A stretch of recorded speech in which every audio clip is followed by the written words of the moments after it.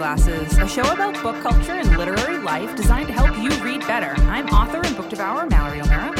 And I'm Brea Grant, filmmaker and e-reader. This episode, we are talking about the ways to use the library and interviewing author T.L. Huchu. But first, Brea, what are you reading? I just read a book that you have recommended. It came up in my book club, so I thought I would just go ahead and read it. It's The Remaking by Clay McLeod Chapman. I fucking love that book. Yeah, it's great. And this is like, it's an interesting crossover. I really enjoyed it. It's an interesting cross between a horror book, an unreliable narrator, a little bit of true crime, which is really interesting, and then and witches, which we know after.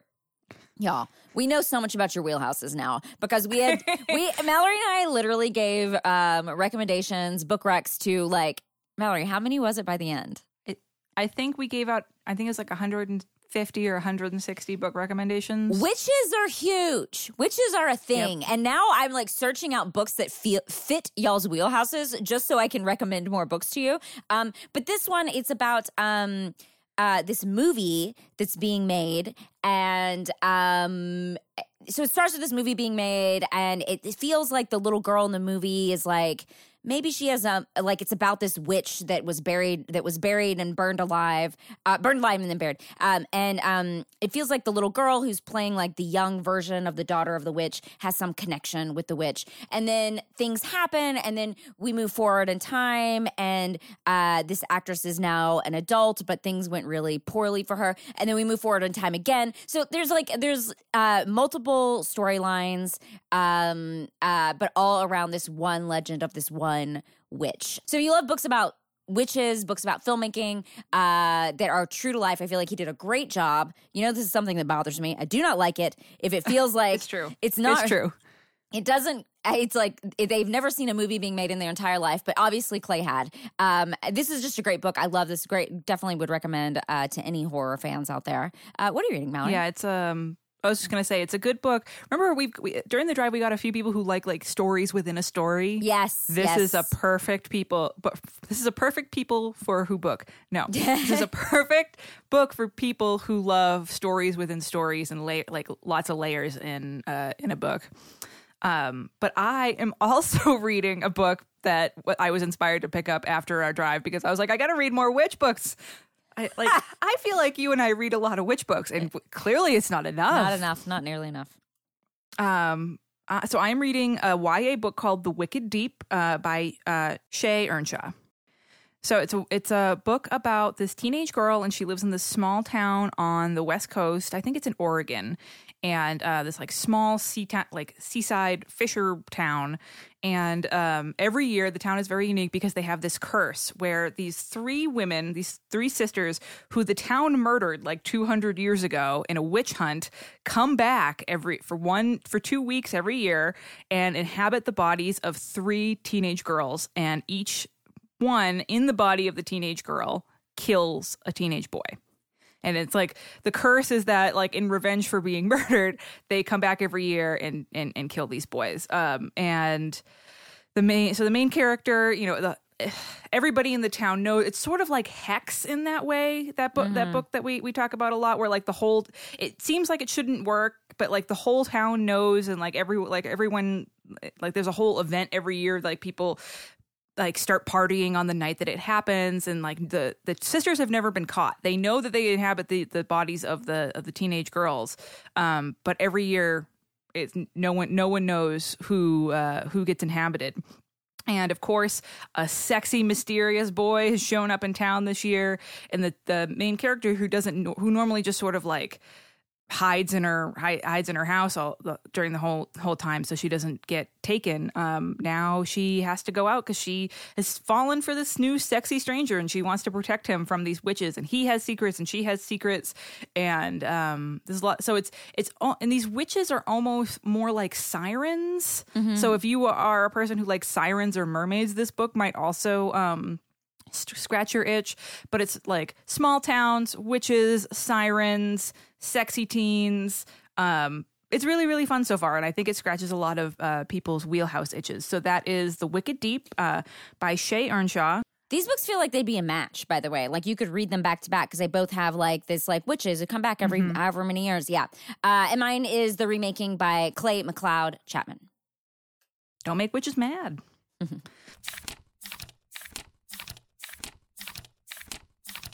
So we want to take a moment to share some listener feedback. Jessica wrote in with some follow-up. So Jessica was the listener from Rhode Island who was struggling to read inside. Oh, yeah.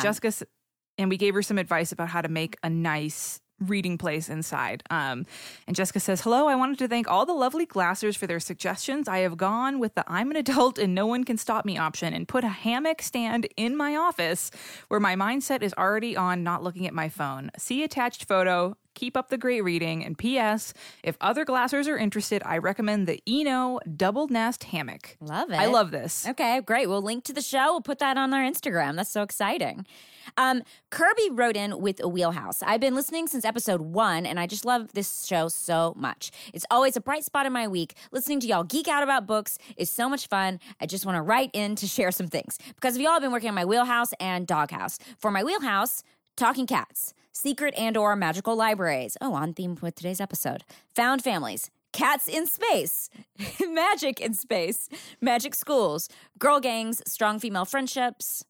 And that's the end. Okay. Also, last comment from Mallory. Towards the beginning of lockdown, you posted a thread on Twitter about how you and Jeremy got together. Part of it was, we're in an apocalypse. Shoot your fucking shot. Well, at the time, I was going through a divorce and the world was collapsing and my best friend was being just the absolute most supportive and I caught feelings. I love this email. I was struggling with those feelings because the divorce was still happening and it seemed too soon or something. But then I read your post and probably cried a lot. But then I put on my big girl panties and took my shot. In the entirety of last year, 3 good things happened, and that was one of them. So just wanted to thank you for giving me the courage to shoot my fucking shot. P.S. We were able to finally go on our first real date last weekend, and it was to an indie bookstore that has been doing private browsing. Thanks, ladies, for being the best. Oh my God. Oh my God. Love connection. Kirby, yes. Wow, hell fucking shooting yes. your shot. Please keep us posted. I love it. I love this. Yeah. I remember this. But it was right at the beginning of the pandemic and I was telling the story of how Jeremy and I, my boyfriend and I have been friends for a really long time, but it was one of those situations where either I would be in a relationship or he would be in a relationship. And by the time I got out, he would be in one and vice versa. So I was in the middle of my Lady from the Black Lagoon book tour and I had just left my ex and I was so afraid that if I had waited a long time that Jeremy would find someone else to date. So I was just screw it and shot my shot. Yeah. And so I encourage other people to do the same. So I am, first date at an indie bookstore. Kirby, so you cute. Smooth moves. Yeah. This is love amazing. I love this. I love bookish dating stories. And congratulations, Kirby. Bookish dating should definitely be one of our, bookish dating should be an episode. It's very cute. Oh gosh. Also, speaking of, I don't know if you saw in our, Slack channel, but I just want to shout out a classer named Gina who's in our Slack channel who just got engaged. Oh, wow.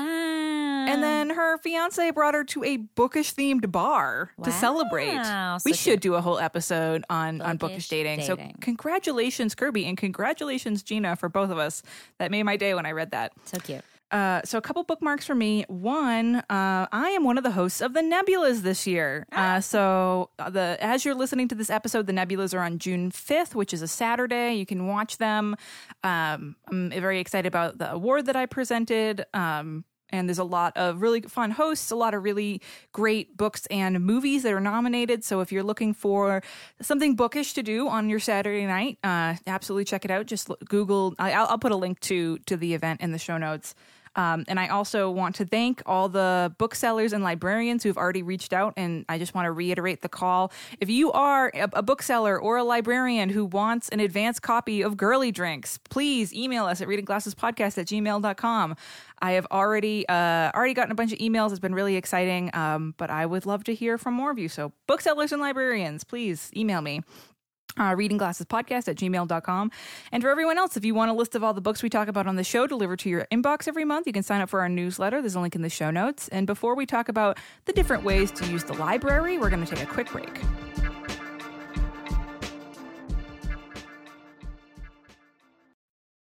Reading Glasses is supported in part by The Rock from the Sky, a new children's book by John Klassen from Candlewick Press. John Klassen is a #1 New York Times best-selling creator with many titles and awards to his name, including a Caldecott Medal. In The Rock from the Sky, critters, and we all know everyone loves books about little critters. So these critters are adorned with various hats. Also very cute. Love they it. all have So their cute. favorite spot in a rather post-apocalyptic looking landscape, but they remain blissfully unaware of a large rock hurtling towards them, threatening complete oblivion. So, folks, we've already got some wheelhouse items in this story that we know a bunch of you love. Yeah, that's true. Post-apocalypse, cute animals. I don't know if hats are on people's list. Maybe cute animals with hats could be in your wheelhouse and you don't even realize it. Klassen is known for his deadpan storytelling. As reviewers have commented, this is Waiting for Godot imagined for the playground population. So right now you can get The Rock from the Sky wherever you get books. Check it out. Glasses. Glasses.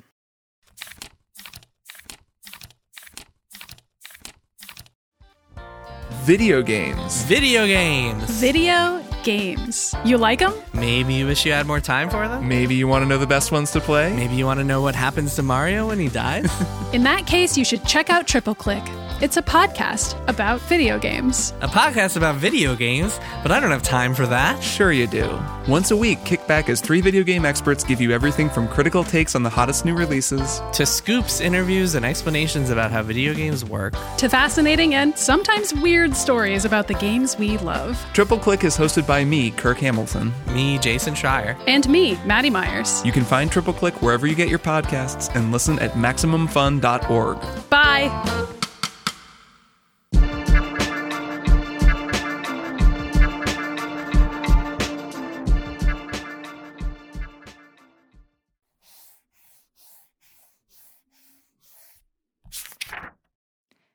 This week, you all know how much we love libraries. What you might not know is that there are so many different ways to love the library, far beyond just checking out books, which even if libraries were just checking out books, that's still amazing. So on today's episode, we're going to delve into some cool services that libraries offer. First off, Bria, how do you use the library? I use it as a reader, mostly. What's interesting is I don't actually step foot in the library very often. I'm an e-reader, so I download books, ebooks from the library, as people know, or I'm usually always listening to some book on Libby. And I'm always on the website. So I use the library's website like all the time. I'm always looking for what's coming up on my holds. And when I'm not like bugging my library website by figuring out what's going on, my library website is bugging me. You know, like they're always coming at me because they're contacting me to be like, Bria, you have a book waiting. Almost multiple times a week for sure. I used to use the library in person a lot more. When I first moved to Los Angeles, I spent a ton of time at the downtown library because it was a place I could go and use the internet for free. I could get free books when I still read physical books a lot. I could hang out there for long periods of time without judgment and not have to deal with my roommates. It was like a very great place. But now I definitely use it more in I almost said the e-way, but the internet way. I'm using it much more as an internet user. But it is a place I go to quite a bit. You know when like you pull up Google or whatever and it's like it shows you like, you're like, you probably want to go to these, your most visited websites. And it's like your email. And mine is always like the library is like one of my top ones. I remember I was talking to a mutual friend of ours once, and he was telling me about this co-working space that he's paid a lot of money every month to use, and he was describing it. He was like, yeah, I get free Wi-Fi, I get to use my own table, and I was like, you know you're describing the library, right? Yeah. And he was like, what do you mean? I was like, you could just go to the library. Yeah, totally. Mallory, what about you? How do you use the library? So I am definitely what would be classified as a heavy library user. Like if we were in the library MMA fights, I would definitely be the heavyweight. So I get most of my audiobooks through Libby, and the rest through our LibRFM account, but I get a lot of audiobooks. I have been reading a lot of ebooks. I also frequently order print books. I was really worried when I moved. So I just recently moved from Los Angeles up into the mountains near LA. And I was very concerned about limited book access, being away from a big city. More than like being eaten by a bear, I was afraid that I wouldn't have access to as many library books. But my library shares with all the other county libraries around here, which is awesome. So I don't have to worry about that as much. And also for my work, I do most of my research through the library, through both ebooks and print books. I literally could not afford to be a nonfiction author without the library. It would be impossible for me. I also use the library for all kinds of random things. Like up until very recently, I didn't own a printer, so I would just go to the library to print stuff out if I needed it. Like if I needed to like send, return something I bought online and print out the return label, I would just go to the library. Like, I'm definitely the sort of person that if I ever have any kind of problem in life, my first thought is like, can I solve this using the library? Usually, yes. So there are all kinds of cool ways to use libraries. Like printing is definitely one. But many libraries, as we've talked about on the show before, they have Libby or Overdrive, which lets you check out audiobooks or ebooks on your phone or on your computer. Some of them have Canopy, which is a way to stream movies for free. My first film is actually on Canopy, and I have other films on there as well. People have told me they've watched like After Midnight on Canopy. And Hoopla, awesome. which is a great way to check out comics. And most offer free genealogy services, which is pretty cool. And many have magazines or journal subscriptions. I know in grad school that was a huge thing, is that I needed access to tons of journals and magazines, and use the libraries all the time for that. Yeah, one of the things I got really excited about up here in the mountains is that my new library has a New York Times subscription that you can access for free. So if you've ever been on Twitter or on social media and there's like a New York Times article that you really want to read, and you click on it and it's like you've already gone over your limit for the month. You've read your 5 articles or whatever You could be like, not today, New York Times. I'm a library user. Yeah, that's it's awesome. Pretty cool. That's awesome. That's awesome. So, Mallory, we asked folks on our Slack channel about the cool ways they use the library, and they responded, and we want to share some of their responses.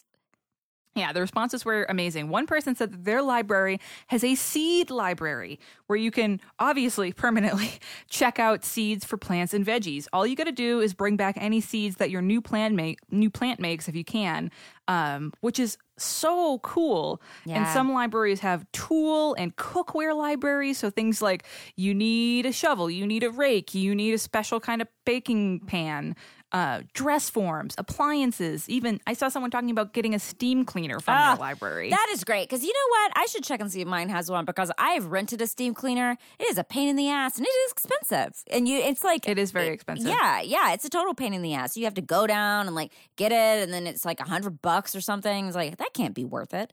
It's really heavy, and then you have to buy all the stuff that goes in it. A few people also talk about the classes that their library offered, from art classes to language classes, and book clubs. A lot of libraries offer book clubs and other event groups. Some libraries even do D&D, and some people talked about video, puzzle, and board game library groups that their libraries have. Yeah, that is really cool. Because, I mean, if you were a huge board game person, you know that board games can be really expensive. So if you want to have a game night with your friends, you can imagine checking out a board game from your library. Yeah. It's amazing. Yeah, even I think the smallest libraries are going to have like puzzles and stuff for kids. Like they're going to have stuff that kids can play with. So cool. Also, some libraries offer things that you'd never think you could check out. Artwork, babysitters, handy people. Being able to check out some artwork that is so fucking cool. Yeah. One person said that their library has a skeleton that can be That's right. We got like a email about that, right? Yeah, that's crazy. Yeah. That's so cool. Yeah, like I assume a life-size skeleton. Like a human skeleton. It was a human skeleton, right? I'm assuming so. Like, I'm thinking of like a skeleton in the way that it'd be like an educational tool. Yeah. Not just like, we have a bunch of spooky Halloween skeletons that you can borrow. And lots of Glassers said their libraries have battery recycling programs, which is great. Yeah, that's awesome, because I never know. Especially for recording reading classes, because now we've been recording remotely for almost a year and a half now, and I use a lot of batteries for the Zoom, and I never know what to do with them. But it's nice to know that you can bring them to the library if your library has that program. So, Bria, how do you access this stuff or find out if your library has it? I mean, you can ask. You can ask and also check out your library's branch website. The branch website is what you need because the main big one, like I know like Los Angeles, we have a huge website that's like all of LAPL. But if you go to your specific branch website, it's going to have information like this.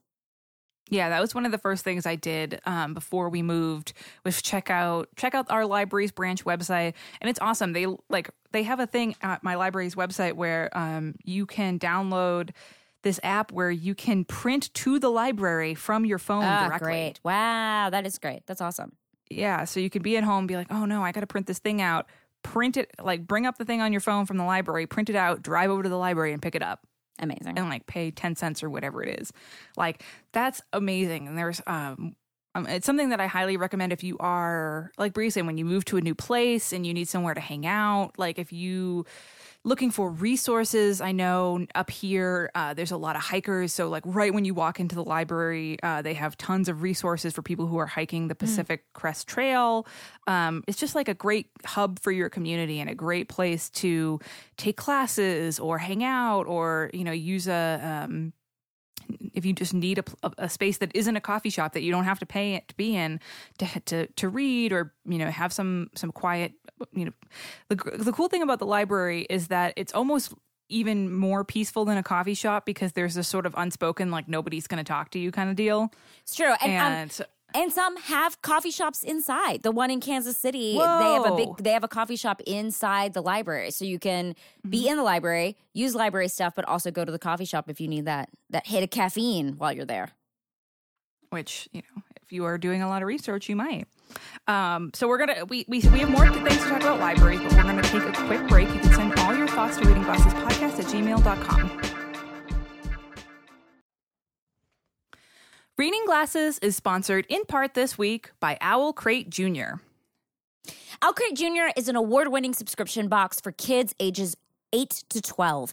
Every box is carefully put together to encourage curiosity, creativity, and imagination. Each one includes a brand new hardcover middle grade novel, wicked cool, an exclusive letter and signed book or bookplate from the author, and activities and goodies to go along with the book's theme. And best of all, they ship right to your door, starting at only $27.99 a month plus shipping, which is basically the price of an adult hardcover book, but you're getting a lot of fun stuff to go along with it.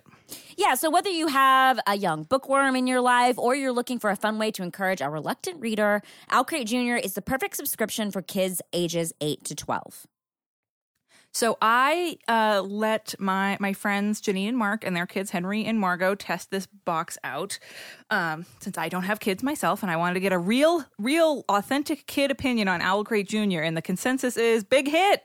I got texts from Mark and Janine, and they were like, big hit. The activities were huge, and especially now when, you know, we're all still generally stuck inside, especially kids. We're all still trying to be safe.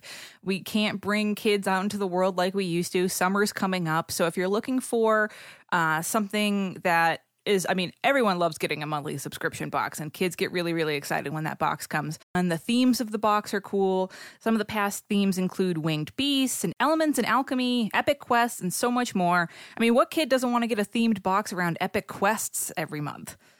Yeah, I was just looking at some of their themes online, and there's so much cool stuff. Earlier this year, they had a magic-themed one that you got Amari and the Knight Brothers book, and then you also got gel pens and a tea blend and collectible stickers. We know how much everyone loves stickers, y'all. And You Are Awesome journal. So this is such a really great gift for the child in your life. Yes. And also, you're getting a book that you can read afterwards. There's no law that says that you can't read your kid's book after they're done with it. So you can head to Owl Crate Jr. right now and save 15% on your first subscription or non-renewing gift. That's right. You can also get this as a gift. If there is a kid in your life who has a birthday coming up and you haven't seen them in a while because, you know, the world is gone very ridiculous and a lot of us haven't seen our friends and family in a long time, this is the perfect gift for the kid in your life. You can go to owlcratejr.com right now with the code GLASSES at checkout and save 15%. That's Owl Crate Jr. That's just JR, not the full word. owlcratejr.com. Promo code GLASSES. Glasses. Glasses.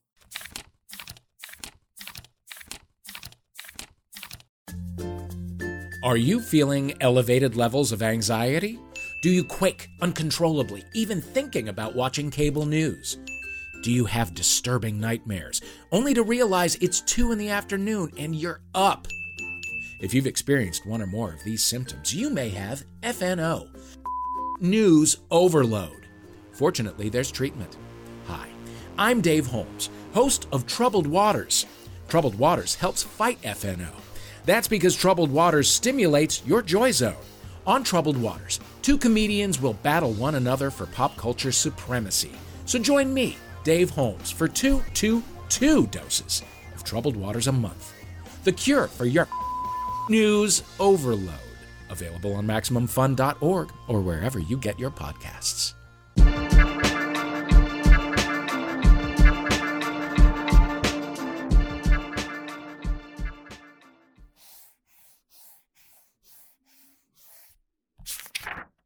And we're back. So, okay, we've talked about a lot of the ways that libraries are amazing. Now let's answer some questions about the library. And some of these might seem very basic questions, but there's a lot of people who grew up like in families that didn't use the library a lot. So it might not be familiar to you. So we're going to answer some of this stuff. And first one is, how do you get your library card? Okay. Many libraries, you can actually just get it online. Like an e-card, you can do that now, or you can go to your physical library and get the card there. And you usually need ID and proof of residence, like a bill. Yeah, so when we got our new library cards up here, we actually, all of our bills are e-bills. Yeah.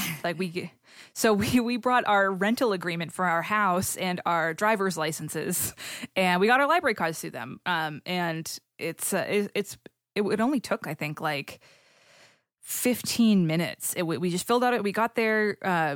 We filled out a short form. The librarians were super nice, especially because we were both like, we're authors. And I didn't even realize I was wearing my Libby shirt, my Libby sweatshirt when I went in. We were like, yeah, we're pretty into the library. But yeah, the whole experience took about 15 minutes. It was wicked easy. We just filled out a little form on one of their computers, and then they gave us our library cards, and it was awesome. And your librarian is going to want to work with you on this. I also remember when I moved to LA, I had no bills in my name because I lived in like a back house and everything else was online. And basically, the librarian worked with me, and I had just like a random piece of mail, and they were willing to take that. So, I mean, here's the nice thing about the library is that you're working with librarians who are generally nice and there to help the public. So they're going to be helpful people. Yes. Just a FYI, check when your library card expires. That was one of the things they told us when we got our new library cards, is that I think up here, they expire pretty quickly. They expire like within a year or a few months because the town that I live in now is sort of a touristy place, and a lot of people live here like temporarily, especially hikers. But some libraries, like the Los Angeles Library, have indefinite cards. Yeah. Some need to get renewed, but it's never going to cost you anything. Just like keep an eye on it. So Mallory, what about the dreaded late fees? Remember late fees? Oh, late fees. And I know that a lot of people have a lot of fear about late fees. Yeah. I actually was listening to a Book Riot podcast a while ago where one of the hosts actually hadn't been to her local library in years and years because she had never returned a book. And she was so terrified that like she was going to walk into the library and like alarms were going to go off and like a big net was going to come down and they were going to like haul her off to jail. That's not how it works. It's not as scary. So lots of libraries are actually doing away with late fees now, which is really cool. Check with your library. It's been shown that actually getting rid of late fees makes people bring back their books more often. Yeah. But of course, it does differ from library to library. The cool thing is, though, if there are late fees, they usually get capped. So it's not. There's all these sort of like in movies and shows and stuff. There's all these jokes about I didn't return a library book in 1955, and so I've been running up a tab since then. Like that's not how it works. It gets capped. It usually will get capped at like $5 or $10 or sometimes the cost of the book. But if you never returned a book, like it's okay.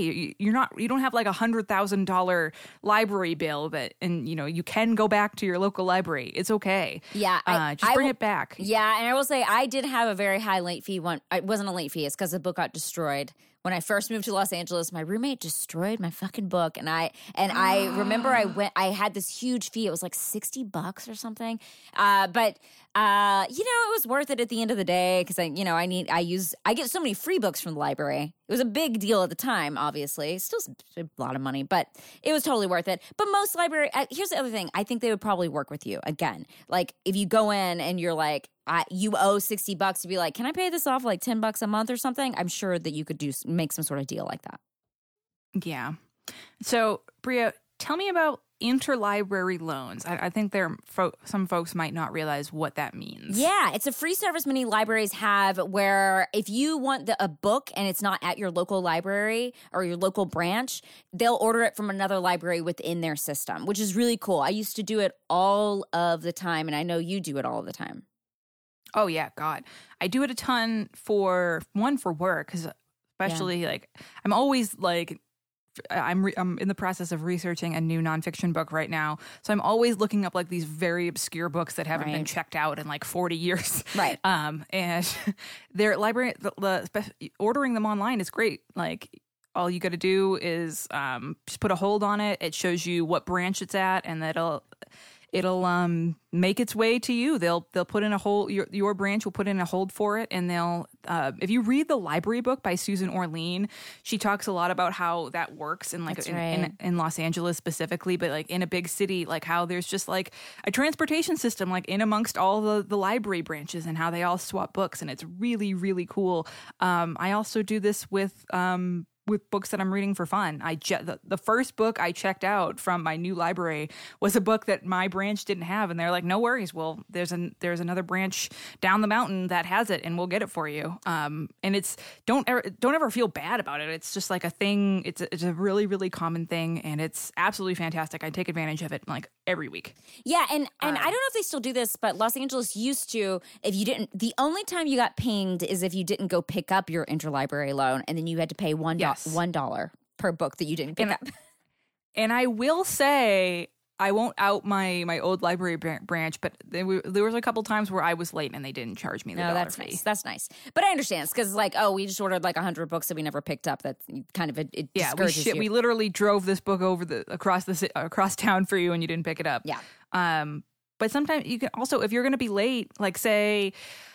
This happened to me a couple of times where I would like put a book on hold, and I didn't know when it was going to be coming in, and then I'd have like a trip scheduled, like if I was on tour or something, and then I'd get an email, "Hey, your book is in." I'd be like, "Oh shit, I'm not going to be in town for the next week," so I'd just call them and say, "Hey, I have all these holds here, but I'm traveling. I'm going to pick it up on this date," and it was totally fine. Yeah. So Bria, you want to talk about one of your favorite things in the world to do? Recommending a book for the library to buy? Love recommending a book. Sure do.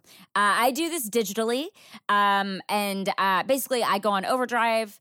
If you're like, "Oh, this book is coming out in like 2 weeks or 6 months, whatever, and it's not out yet." This is something I like to do a lot. Or if it's out and they don't have it, I'll go into Overdrive, I'll type it in. It's obviously not going to be available if it's not coming out till next month, but it usually gives you the option like 99% of the time to recommend it for your library to purchase, which is awesome because that means, one, they're going to purchase this book that you want to read, so you don't have to purchase it. They're going to purchase it for you. And two, you get to support that author, which is great. But it also means... 3, I'll give you a list of 3. It means you're automatically put on the list of holds. So you get it. I will get it like right away when it comes out. Or at the very least, I'm usually like high up in the list because I recommended it because they'll just put me automatically on this holds list. So it's awesome. It's a little library hack for you. I mean, what is better than being the number one on the holds list? It's so wonderful. It is great when you move on up. Mallory, you want to talk about a library book sale? I sure as fuck do. Library book sales are heaven. So a lot of libraries do this. This is when it's usually a few times a year, like 1 to 3 times a year. A library needs to get rid of books that they haven't been checked out in a long time, or a book that the library just has too many copies of, and not enough. Too many copies for the amount of people who check it out. Yeah. So they'll have a huge sale where they'll sell all these books for really cheap. I see a lot of library sales that are like 50 cents a book or $1 a book, which if you were a book collector, that is catnip for you. Yeah. And if you collect print books, this is a really good thing to keep an eye on, especially like maybe you read a book earlier in the year from the library and you loved it a lot and want to own a copy, and then you can buy one from the library. It's amazing. Finally, Mallory, how do we, the public, make libraries better? So in the Slack channel, I was asking people how they use the library, and Julia, who is a librarian, sent this really great message, and I asked her if I could read it on the podcast, and she said yes. So I'm going to read her message, and it says, a lot of the work to make libraries more equitable will happen from the inside, but members of the public can be really helpful in making change easier. A lot of change gets resisted because, quote unquote, our community isn't like that or doesn't want that. And what we're talking about right now is, making sure it is less racist and more gender inclusive and more LGBTQ friendly, those kinds of things. So Julia says, some things that the general public can do are serve on library boards or advisory committees and advocate there for equity, diversity, and inclusion. Advocate to elected officials on library issues for those same issues. Also dollars. You always want to make sure your elected officials know how important the library is to you and the community. Ask for and check out materials by diverse creators. Ask for and attend library programs and events that are by and about people from diverse communities. Most public libraries in the U.S. are popular libraries, and they will respond to the public, but we also need to hear what that is. So thank you, Julia, for that. That is a really cool thing. So if you really want to help your library, want to make sure that your community is caring about the library as much as you care about it, this is a really cool thing. I definitely want to check into this, especially where I live locally. I would love to be. Like, also, how cool is that? Like, you could get so many dates. Like, I'm on the library advisory board. Like, amazing. I literally just sat here and I was like, that sounds like a great use of your time, good way to help your community. What a wonderful suggestion. Yeah, and that's, it's I love that you said a great way to get dates. Yeah, like, are you just telling people that at the bar? Like, what is the plan there? Oh, God. If I was on a date, if I really wanted to impress a guy, I would totally be like, oh, yeah, I'm on the library advisory board. Or if, like, Jeremy and I, when we first started dating, if he was like, I'm on the library advisory board, oh, my God, that's a panty dropper. That's so sexy. Okay. Incredible. I would be, one, it's very impressive. Two, it's very sexy. Community service is very sexy. People who do community service or who volunteer or stuff like that, I'm like, wow, this is an upstanding citizen. Well, it's something that we did when we went to our new library here for the first time. We were like, listen, if there's anything we can do with volunteer opportunities, please let us know. It's also a fun way to meet people in the community. Obviously both of us are library users first and foremost in the way that we just like getting books to read. But we more and more see from Glassers and from everyone who writes in to tell us about it, how important libraries are to their community. So if you are looking to make new friends, looking to get connected more to your community, see what's going on, learn things, there's about 5 million things that going to the library is good for. So like we said in the last segment, if you want to find out about all this stuff, all you got to do is ask your library, go to their website, check it out, see what's on offer. You might be really, really surprised at the kind of programs and services that your library offers absolutely for fucking free. That's just truly amazing. So you can send your thoughts and the way that you use the library to readingglassespodcast@gmail.com. Now let's interview T.L. Huchu, author of The Library of the Dead.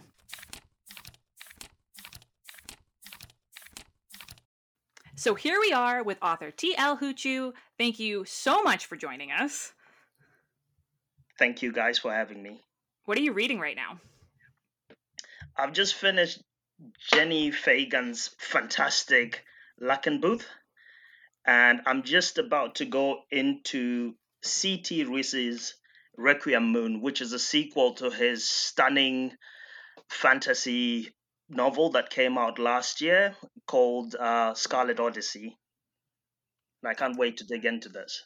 Both of those titles sound absolutely fantastic. But speaking of absolutely fantastic titles, do you want to tell us about your new book, The Library of the Dead? Yeah.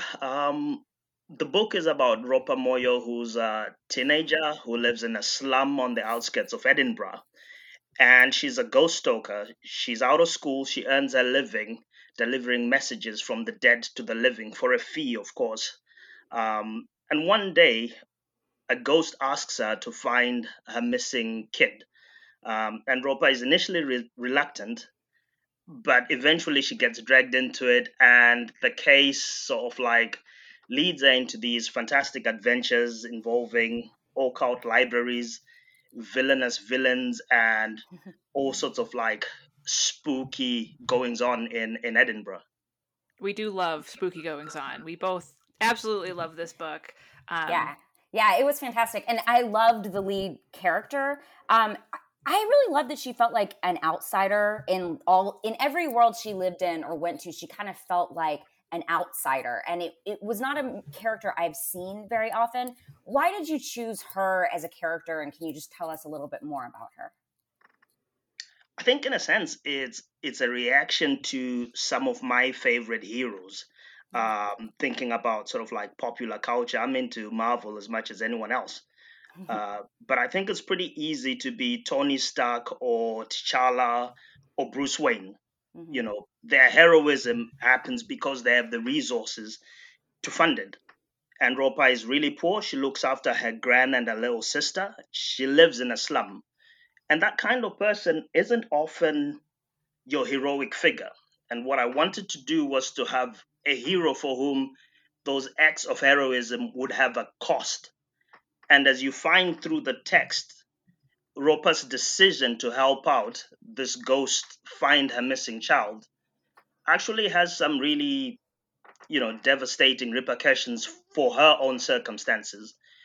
But the voice of the outsider also allows you to sort of like delve into certain things about society that an insider might not even notice.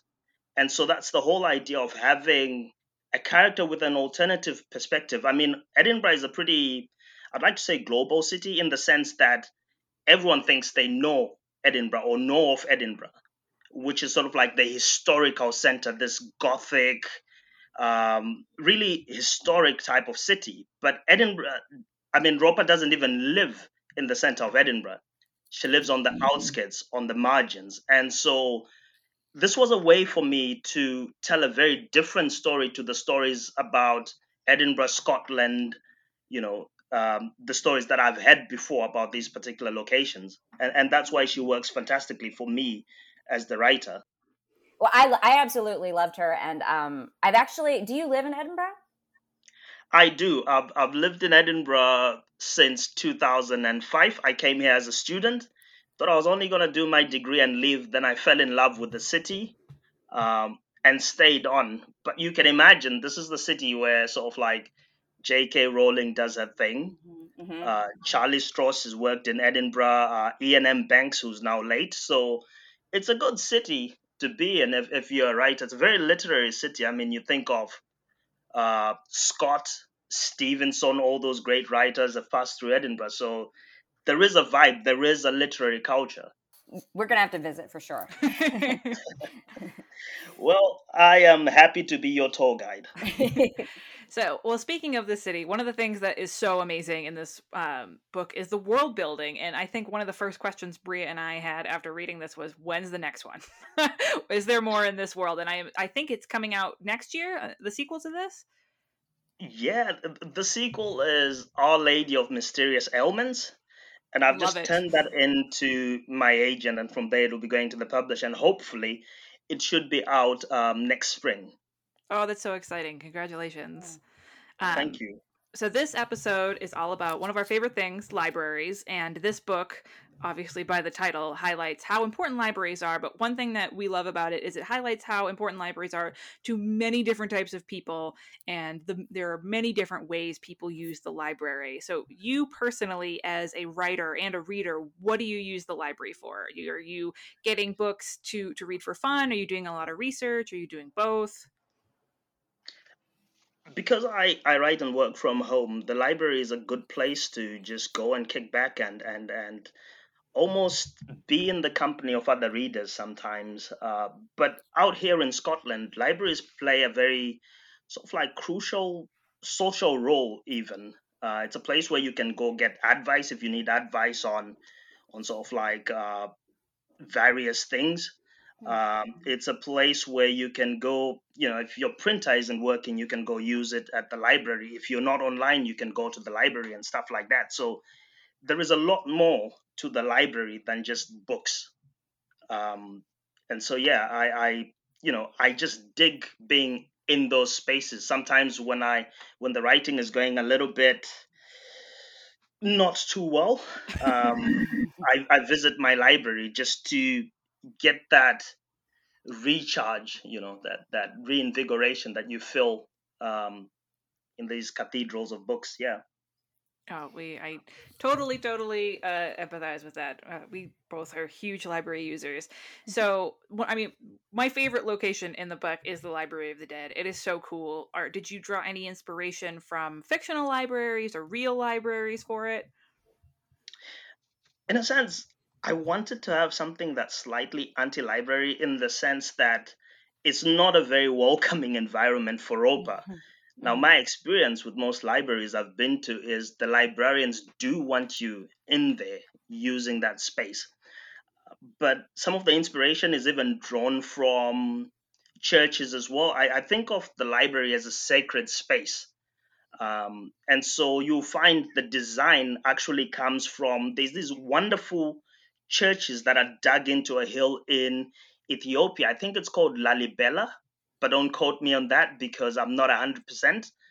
And what they did is they literally dug into a mountain and built these churches that are almost like sculptures emerging from the rock face. And so the Library of the Dead is dug into Carlton Hill, which is a hill in the city center in Edinburgh. And I thought that would be a very interesting location to have a library in the sense that it is hidden. It doesn't want you to discover it. But should you stumble across the Library of the Dead, then you are going to read shit that you won't encounter anywhere else. Hell yeah. Are there any libraries that you dream about visiting? Are there any ones that you studied for this or anything else? Or ones that you love that you could tell us about? My hometown, Bindura in Zimbabwe, has this quaint little library that's in an old house that has this roof. It's a zinc sort of like metal sheeting roof. So when it rains, you can hear the rain splatter on the roof. And it's a very tiny affair, just a couple of rooms in an old house. And I once stole a book from that library, which was The World According to Garp by John Ivan. And I never returned it. And my dream one day is, should I ever make enough money, I'll build my little hometown a new library and replace that particular text that I owe them. That is amazing. I love it. So for you as a reader, what is your reader wheelhouse? What are the subjects or tropes that will always get you to pick up a book? I am pretty gregarious as a reader, but I want to be entertained. All right. I'm not one of those people that wants to grind through a joyless text that promises some profound meditation on the human condition. So when I read the blurb, I want to be in the hands of an assured storyteller. But genre doesn't really matter to me. I mean, I've read sort of like real literary novels that aren't whiz bang, that don't have any grenades or gunfire, but that are very, very entertaining. And that's what I'm seeking. If I'm going to pay my £7.99 or whatever to read your book, then you have to keep me hooked throughout. Amazing. Well, readers can definitely get that with Library of the Dead. We are both hooked from the very first chapter. So where can we buy, where can listeners buy Library of the Dead, and where can we find you online?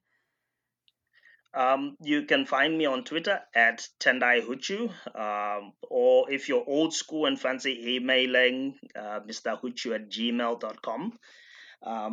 But you can get my books from most good bookstores in the US and in the UK. or online from various websites like bookshop.org or the website that shall not be named. Perfect. Awesome. Well, thank you for coming on the show. Thank you so much for having me. This was a lot of fun. As always, we want to thank the wonderful mods who run our Facebook group and Chrissy and Rachel who moderate our Goodreads page. Remember, you can buy Reading Glasses tote bags and shirts and stickers in the Maximum Fun store. There's a link in the show notes.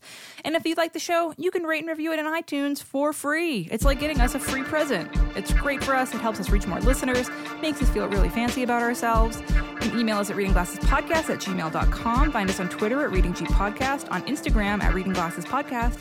Thanks for listening, and thanks for reading.